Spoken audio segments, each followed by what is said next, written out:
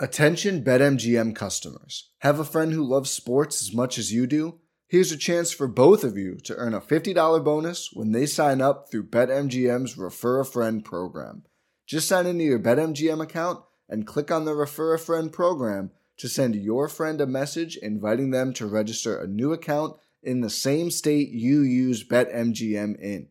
Once your friend signs up and makes a deposit, they'll receive a $50 bonus. And once your friend places a bet with their bonus and the wager is settled, you'll receive a $50 bonus as well.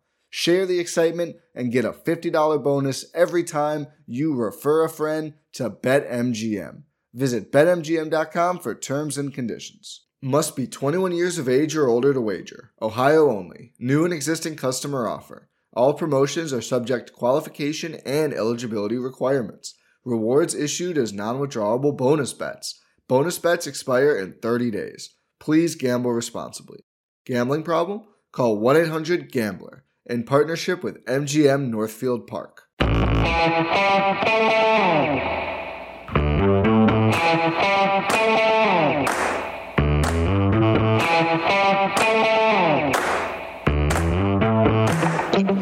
Hi, folks. Welcome to another episode of Film Study. This is Ken McCusick. Joining me today, Jim Zipcode, a longtime friend of the show, been on all sorts of episodes with us before, but we're here to talk about a concern, I guess you could call it, for the 2021 season, because it is, but also just a kind of a weird personnel situation which occurred with Ben Mason. Jim, how you doing, buddy? I'm good, thanks, Ken. Great to be here. Yeah, always a pleasure to have you on. Always great football conversation. So why don't you take us through the Ben Mason situation from your perspective, and I'll kind of chirp in when I have something I want to say. Right. So the one thing, or the big question is, was Ben Mason a waste of a draft pick, or not? Why or why not? And I think that all of us who were watching the draft when that pick was announced, I think probably 75% of Ravens fans had kind of a "what the heck is this" reaction to it. Why are we drafting another mighty man of Michigan when there's no depth at offensive tackle on the roster? There's so much more positional value to be had. What is with this pick? And now it's 8 months later, 6 months later, and the guy's off the roster. And so I think that triggers a lot of questions. Well, let's break it down a little bit in terms of when we were upset by this, because draft day is a good place to start. And there are defenders of the Baltimore Ravens and their moves and front office that will say it was the best player available at the time. It met their needs. And I think there's one reason that since has come up during the offseason, which indicated to me that it was a good insurance move, or it was an insurance move. Yep.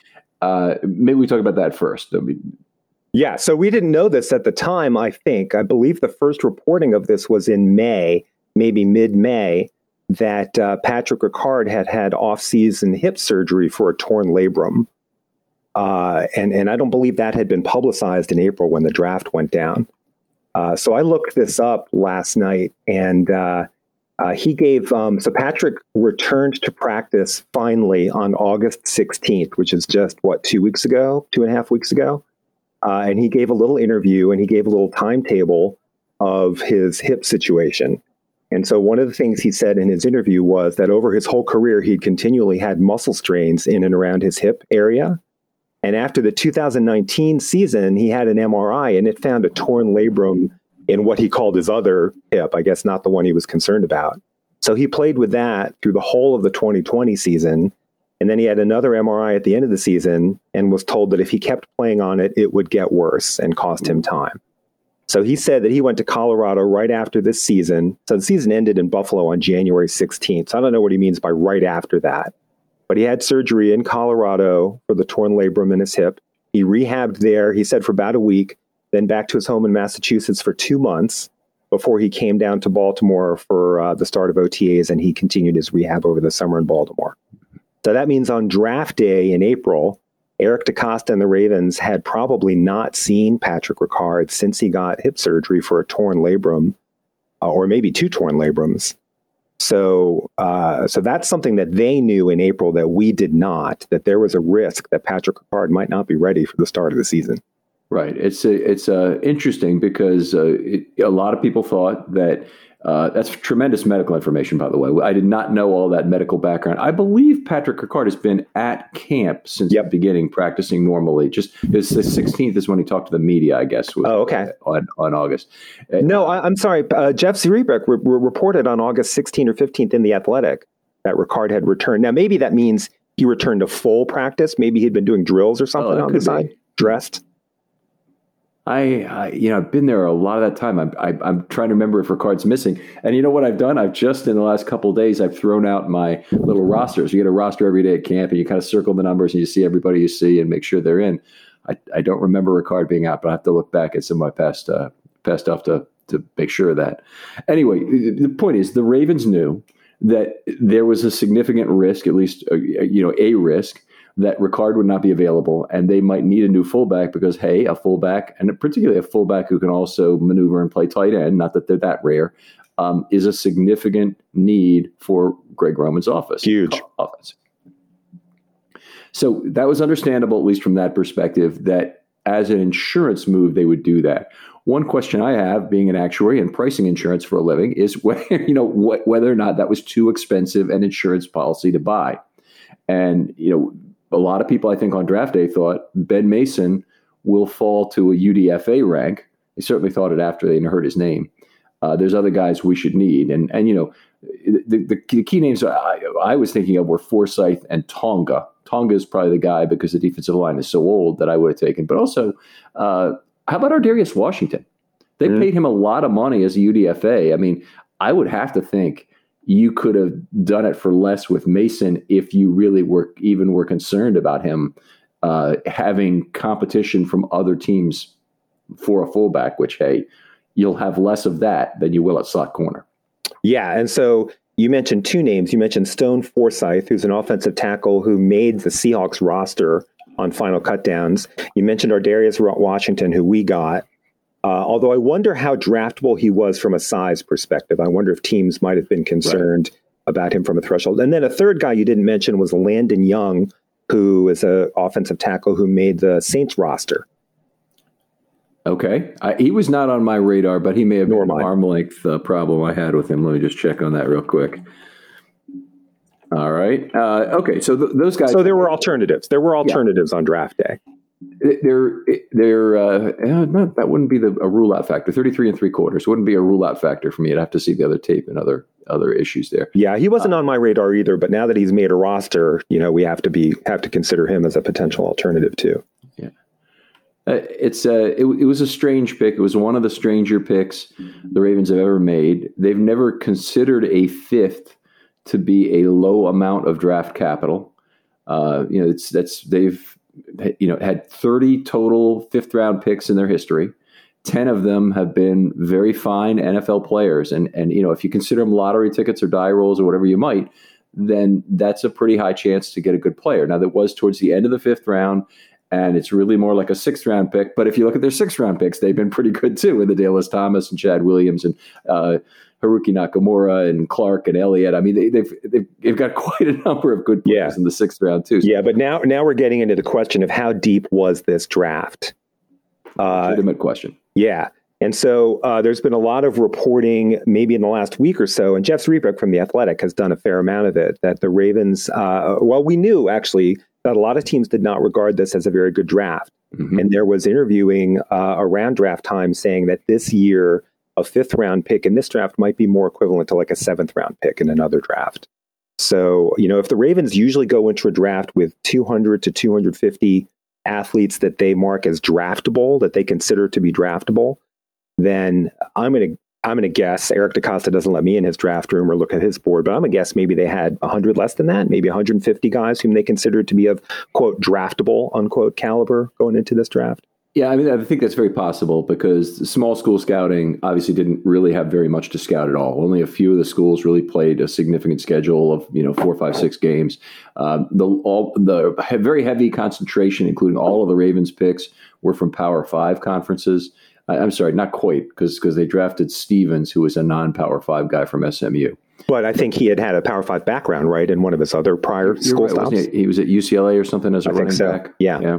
So everyone basically we're coming for the Power 5 or the group of 5 conferences. Those were very concentrated. And other than Lance, there was the left tackle from North Dakota State. Also, there was the guy the lineman from Wisconsin, Whitewater. There just were only a handful of picks that were from truly small schools this year. And I think one of the benefits of having a lot of picks next year is that the Ravens, particularly mid and late round picks, there'll be a flood of talent from those small schools that I'm hoping DeCosta can take advantage of in terms of people, guys who deferred their entrance into the draft for next year to give themselves a better shot. Yeah, and so what we saw really is just in the last month or so, we saw DeCosta move a ton of resources from this year's draft into next year's draft by trading some late round picks for 4th and 5th round picks next year.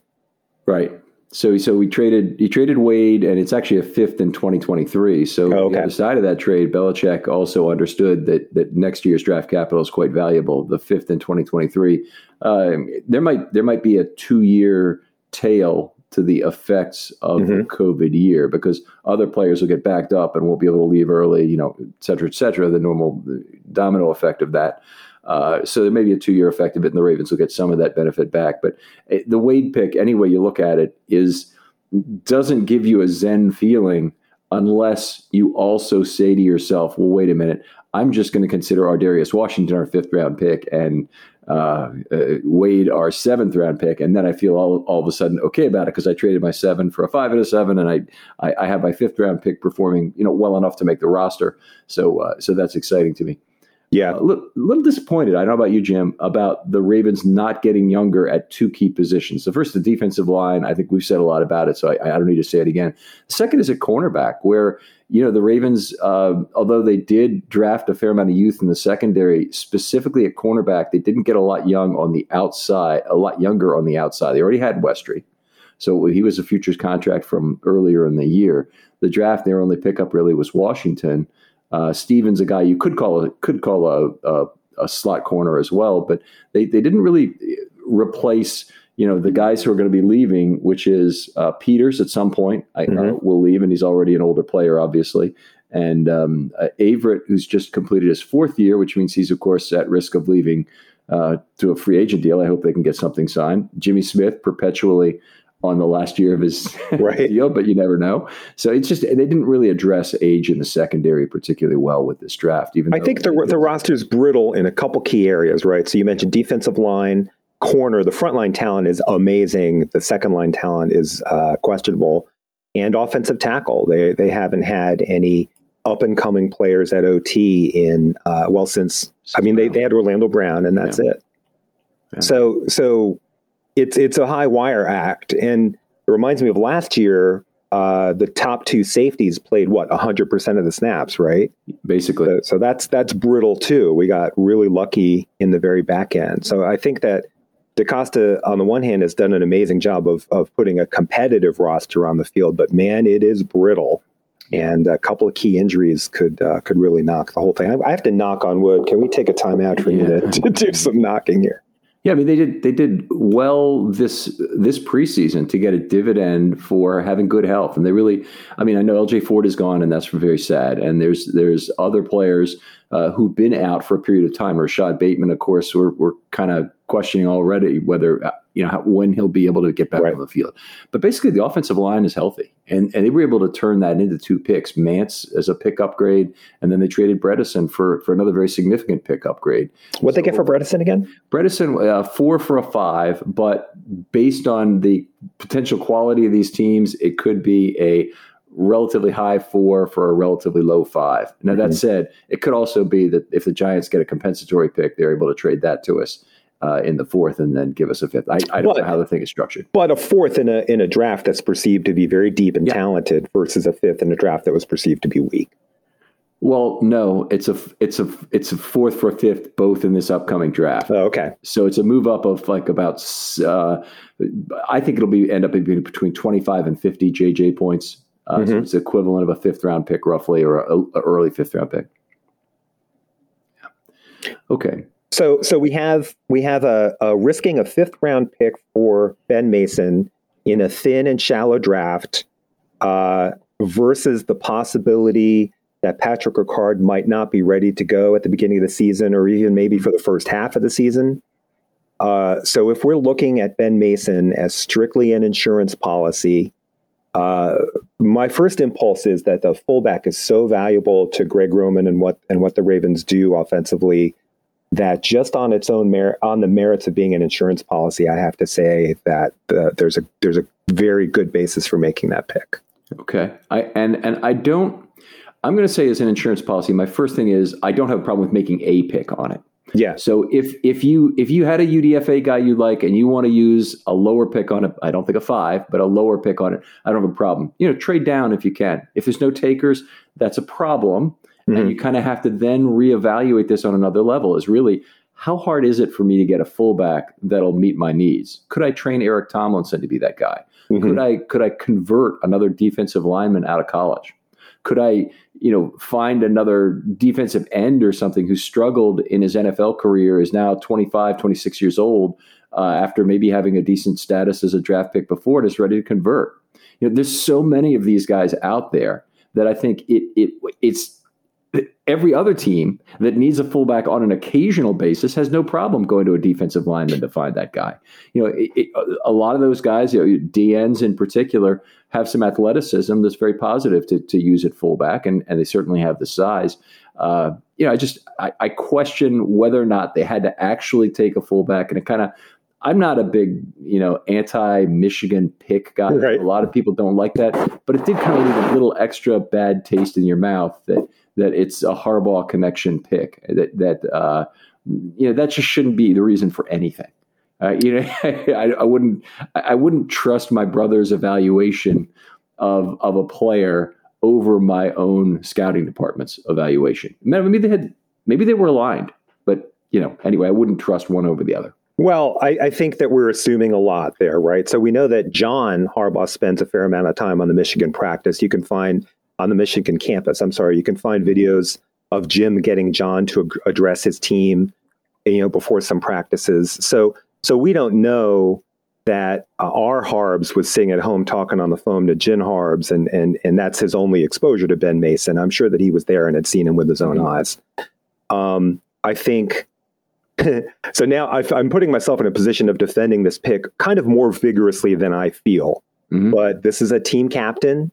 He won the team's, the college team's toughest man award, at least in one season, maybe in multiple seasons. He's a versatile guy. He has a lot of special teams value. He's young. If you think of Patrick Ricard as possibly done, because it's April and you haven't seen him and he's had multiple torn labrums in both hips, then maybe you need to get a young guy with upside at that position. And maybe you feel that way anyway. And this is an undervalued asset, a guy who will do more for you than he will for other teams. Right. And he played for some defense, by the way, when he first arrived at Michigan.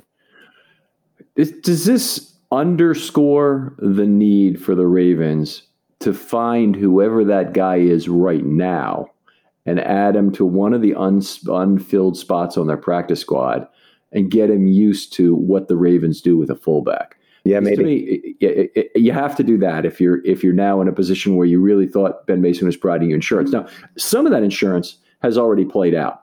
You got to think of it as, hey, Ricard's already back on the practice field. That's a major hurdle he had to cross, he had to clear in order to be on the field.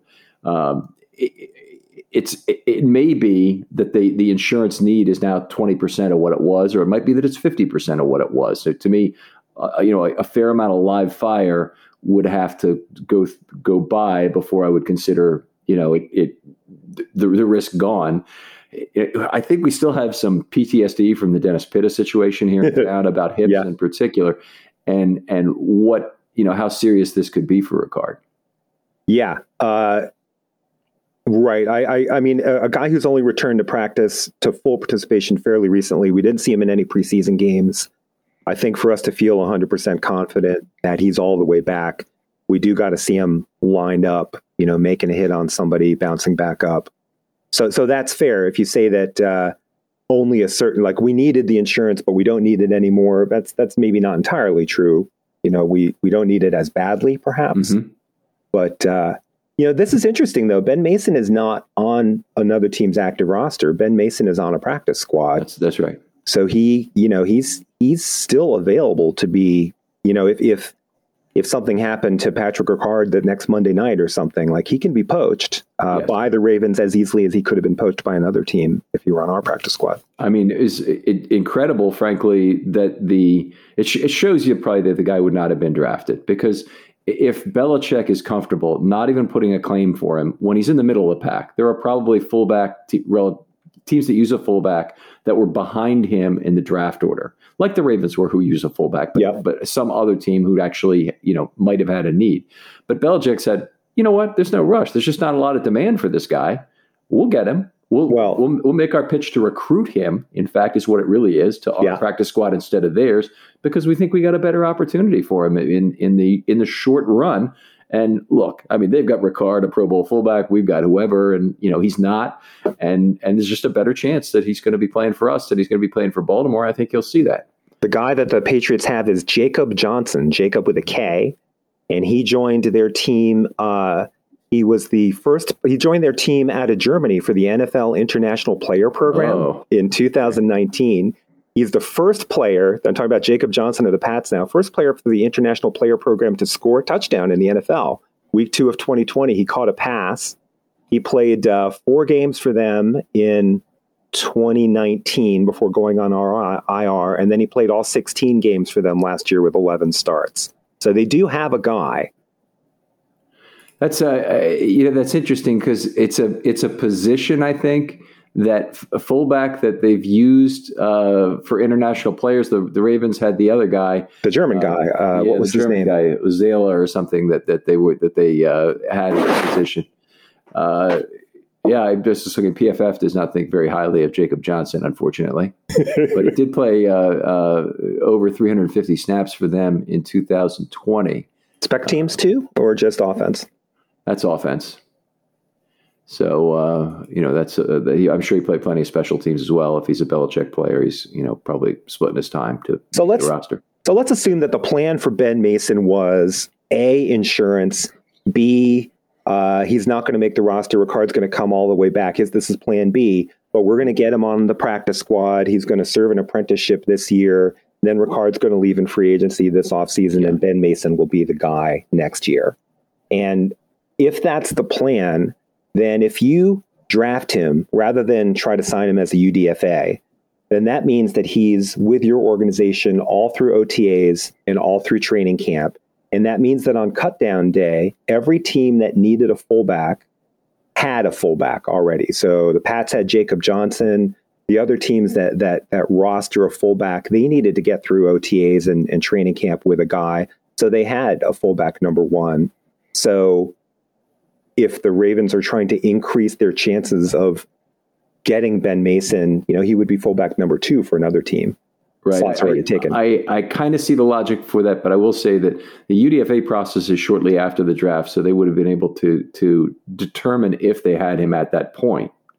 And then that's when the Ravens plan C, or if you want to call it that, is that they go out and they find the other position player who might be a good convert for the fullback position, and they go out and do that. It's not like Ben Mason is so, by the way, perfect for this position. He had 3 receptions at Michigan. 3. Yep. So it's not like there's other guys that they could have had, other players who played the fullback position and it went away on them, or other players who would be converts and be the kind of large fullback the Ravens seem to love. This guy, isn't Mason about 290?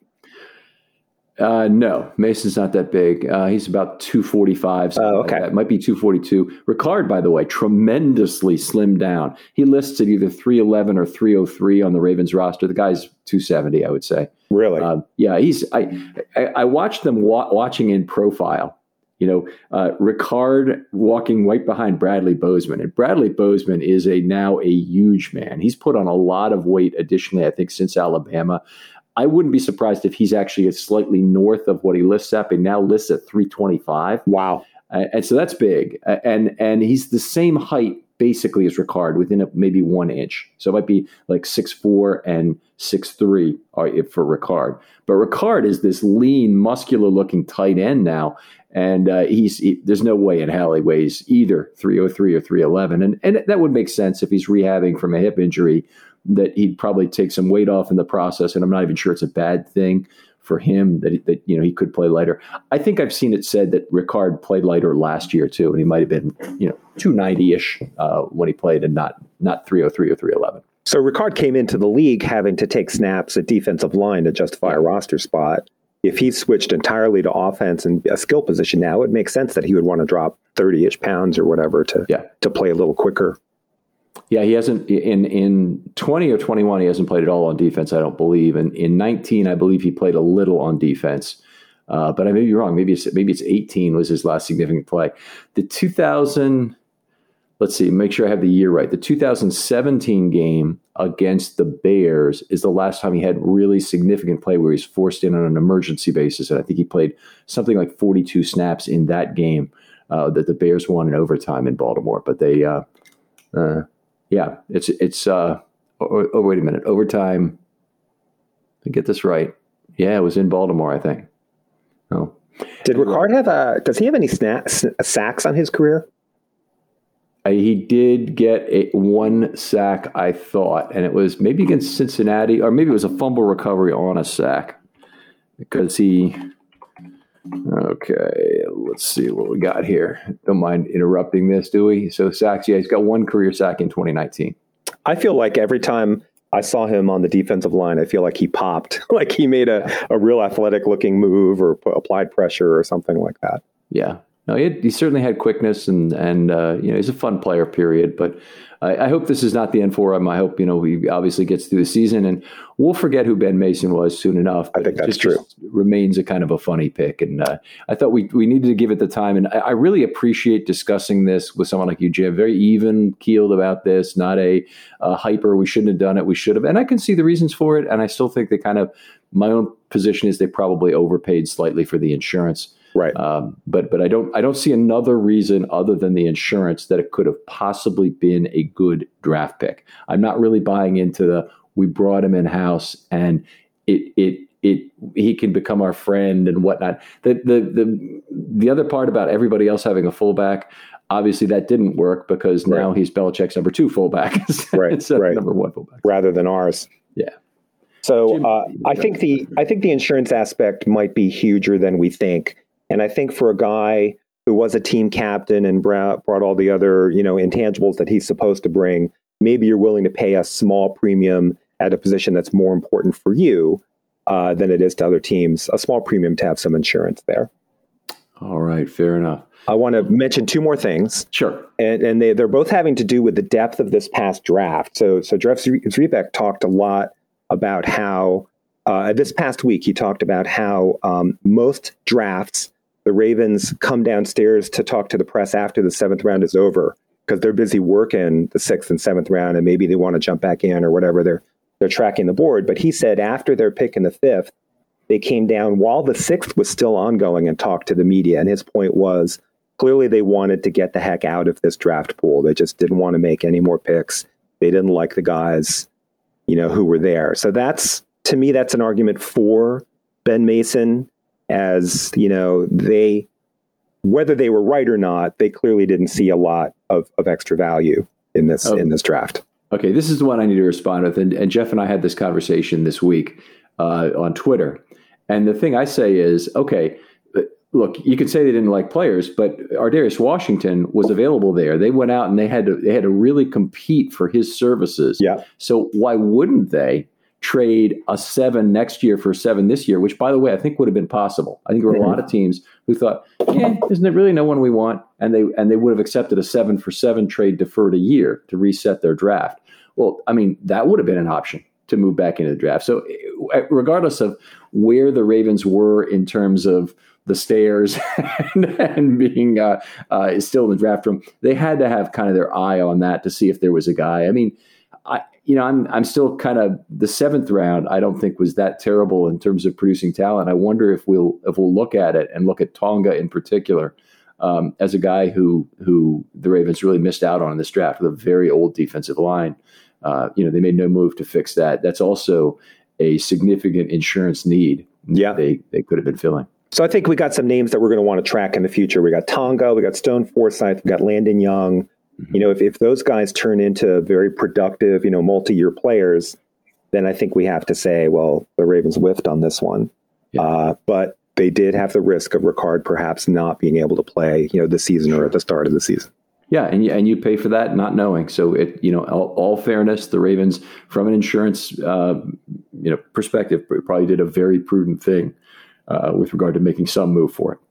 And they might sign Mason to a futures contract in January. Who knows? That part's still unwritten. Yeah, that'd be pretty cool. All right.